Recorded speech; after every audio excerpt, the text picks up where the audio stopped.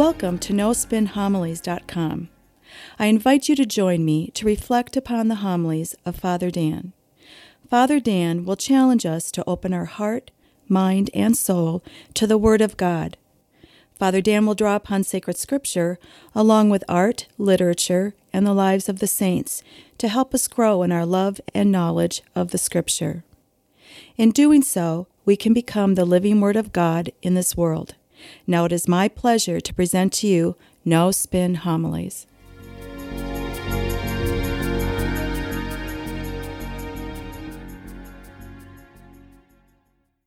Words can have a great impact on people, on places, even countries in the world. Take a politician. He gives a campaign address or a speech, and it changes the life of the entire country. Or a lawyer. As he argues a point in court, it can change the whole outcome of the trial. Or how about preachers that preach maybe a revival? They get people's faith on fire, and they change their lives dramatically for the better. Well, words have power associated with them. Now, words are conveyed, either written or spoken. Words also can have a demonic as well as a holy aspect associated with them. Just look at Hitler in his book Mein Kampf, which led millions and millions into World War II. Or just the opposite. You look at the sermons of Bishop Sheen in the 1950s on TV. They strengthened Catholics, in fact, converted thousands of people to our church. Look at the best-selling book in world history. Par excellence is the Bible. The Bible we read, we pray. And when we read it, we come to know who we are. We come to know our stories and our faith, our rituals and our laws, and we come to know our identity. Now that's a great segue into the first reading from the book of Nehemiah. Now it's important for us to really understand the context in which this first reading is set in. Right now it's 587 BC. The Babylonians have conquered the Israelites. The city walls of Jerusalem were breached. The temple was looted, and the city of Jerusalem is destroyed. The people of Israel are taken off in chains to live as slaves to the Babylonians in present-day Iraq. Now it's important to note the Israelites now are cut off. They're cut off from their history. They're cut off from their stories and their law. And they're cut off from their ability to worship God. What makes matters worse is after living with the Babylonians for several years, the Israelites begin to assimilate into the Babylonian culture and their way of life. And in doing so, they begin to lose their sense of identity. They begin to lose a sense that defines them as a nation and God's holy people. And so, after about 100 years of living with the Babylonians were then conquered by the Persians. And King Cyrus, who was the king of Persia, told the Israelites to go home. He set them free. And yet he doesn't tell them to go home all at once. He lets them go little by little. Well, after some time, it was Nehemiah's chance to go home, and he took it. He finally reaches Jerusalem, and he finds it in the worst possible state. Jerusalem was once the great city, in fact, the greatest city of all of Israel. It's now in shambles. The culture has been compromised. The temple lies in ruins. And so God appoints Nehemiah to lead the rebuilding process. And yet Nehemiah first starts with building the identity of the Israelite people. Before any physical buildings are erected, the first priority is to establish the identity of the Israelite people. And it's done first and foremost with education. We would refer to it in our day and age as faith formation. Nehemiah must re-educate the Israelites to their tradition, to their stories, to their law, to their worship. Remember again, the Israelites lived in exile for approximately 100 years, which is several generations. During that time, the Israelites assimilated themselves into the culture of Babylonians. They adopted many of their values and their ways. Well, the identity of the Israelites was compromised. They forgot who they were, not only as a nation, but as the chosen people of God. And so this is a great crisis. Well, this is a great lesson for us all, too. We have to understand part of knowing who we are is knowing who we are not.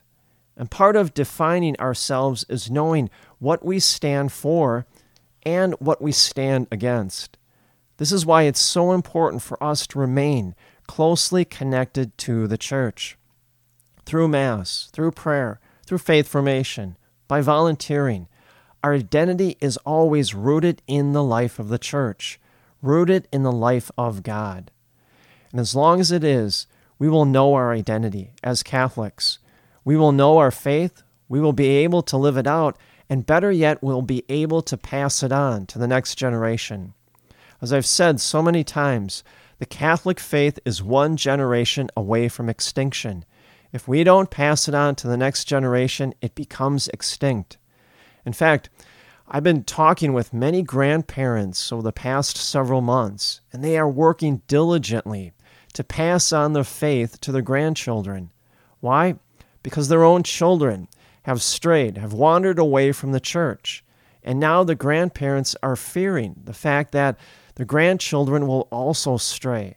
And so they are working tirelessly to pass on their faith to their grandchildren.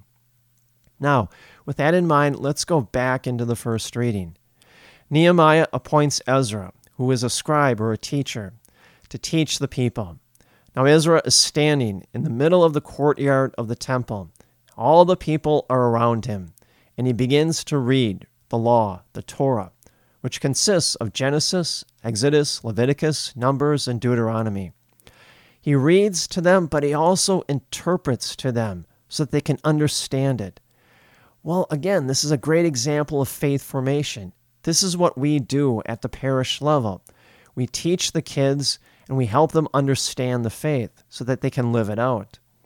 Now, it's interesting. Ezra, he's reading the law to the people throughout the entire morning and the afternoon. And it's not just a few people, it's all the people, all the men, all the women, all the children. This is a great example of what we refer to in our day and age as lifelong faith formation. We must continue to grow in the knowledge of our faith, whether we're 8 years old or 80 years old. Growing in the knowledge of our faith makes our faith stronger. We always have to remember, faith won't grow if you don't want to know. In order for us to grow our faith, we have to grow in a greater awareness and understanding of it so that we can live it out. Therefore, we have to seize all the opportunities we can. The kids have to seize opportunities to learn about their faith and go out and live it in the community. Teenagers can go on mission trips or Steubenville. For our adults, we have men's groups or moms groups. We have Alpha or Bible study.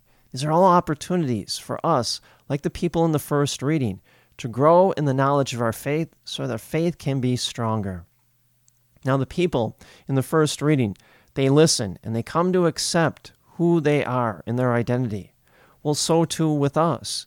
When we seize these opportunities to grow in our faith, we become more rooted in our identity as God's chosen people. Now, after Ezra finishes, the people yell, "Amen, amen." Well, upon hearing the laws and the stories and the rituals, the Israelite people rediscover their identity in relationship with God.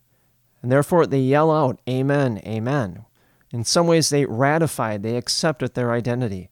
And yet, it all first started with what? Faith formation. A good analogy would be, say, sports with little kids. If I gave a soccer ball to some little kids and told them go out in the field and play soccer, but didn't tell them how to play the game or the rules, well, it would be nothing but chaos, and they wouldn't have any fun. But before I gave them the ball, I taught them the game of soccer. I taught them the rules or the laws of soccer. Well, then they would know how to play it. And therefore, they would go out in the field and they would have a lot of fun. Well, the same thing holds true with us. In order for us to grow in our faith, we have to engage it, seize opportunities for us to grow in a greater understanding of it. I think Augustine puts it best. He says, faith seeking understanding. The first starts off with faith at the moment of our baptism, and then we are compelled to understand it more. And the more we understand it and grow in the knowledge of it, the more our faith grows. And the more our faith grows, the more we're compelled to grow in a greater knowledge of it. For us, it all started with baptism. That was the moment we received faith. And then our parents helped us to understand our faith in simple ways. First, teaching us the sign of the cross, teaching us grace before meals. And then it continued on in grade school, in high school, and as adults. Faith seeking understanding. They both build upon each other. And yet, what's the great spiritual temptation? To follow the Israelites' example at the very beginning of the story. To stop listening. Stop listening to the stories in Scripture. Stop listening to the rituals and the laws that define us. We may see this unfolding in our own day and age. There's a recent Pew poll that came out 5 or 6 years ago that said that 25% of all Catholics in the United States attend Mass on a regular basis. Well, if we lose our identity as Catholics, who will tell us who we are? Well, our secular culture will, our mass media will. They will seek to define us, tell us who we are, how we should live our lives, and what we should value. In order for us to avoid this temptation, we have to heed the words of St. Paul. Romans chapter 10, verse 17. Paul says, faith comes from listening to the Word of God. Well, that's exactly what the people in the first reading are doing. Always listening to the stories, the rituals, and the law. Well, we have to do the same thing ourselves. That's why it's lifelong faith formation. Whether we're 8 years old or 80 years old, we can never stop learning about our faith.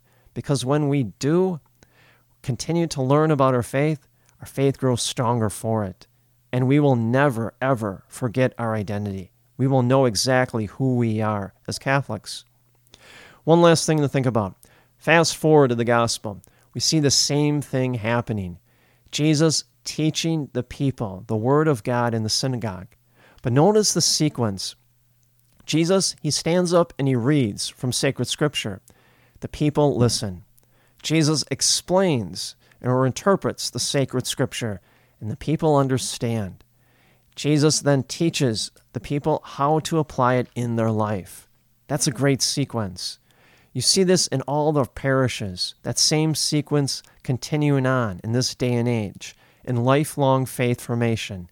Whether it's grade school, whether it's high school, or adult faith formation, Catholics come to the Catholic Church, just like the Israelites came to the temple in the first reading, to listen, to understand, and apply that knowledge in their daily life, so that their identity is always rooted in Jesus Christ, and one in which it'll never be forgotten.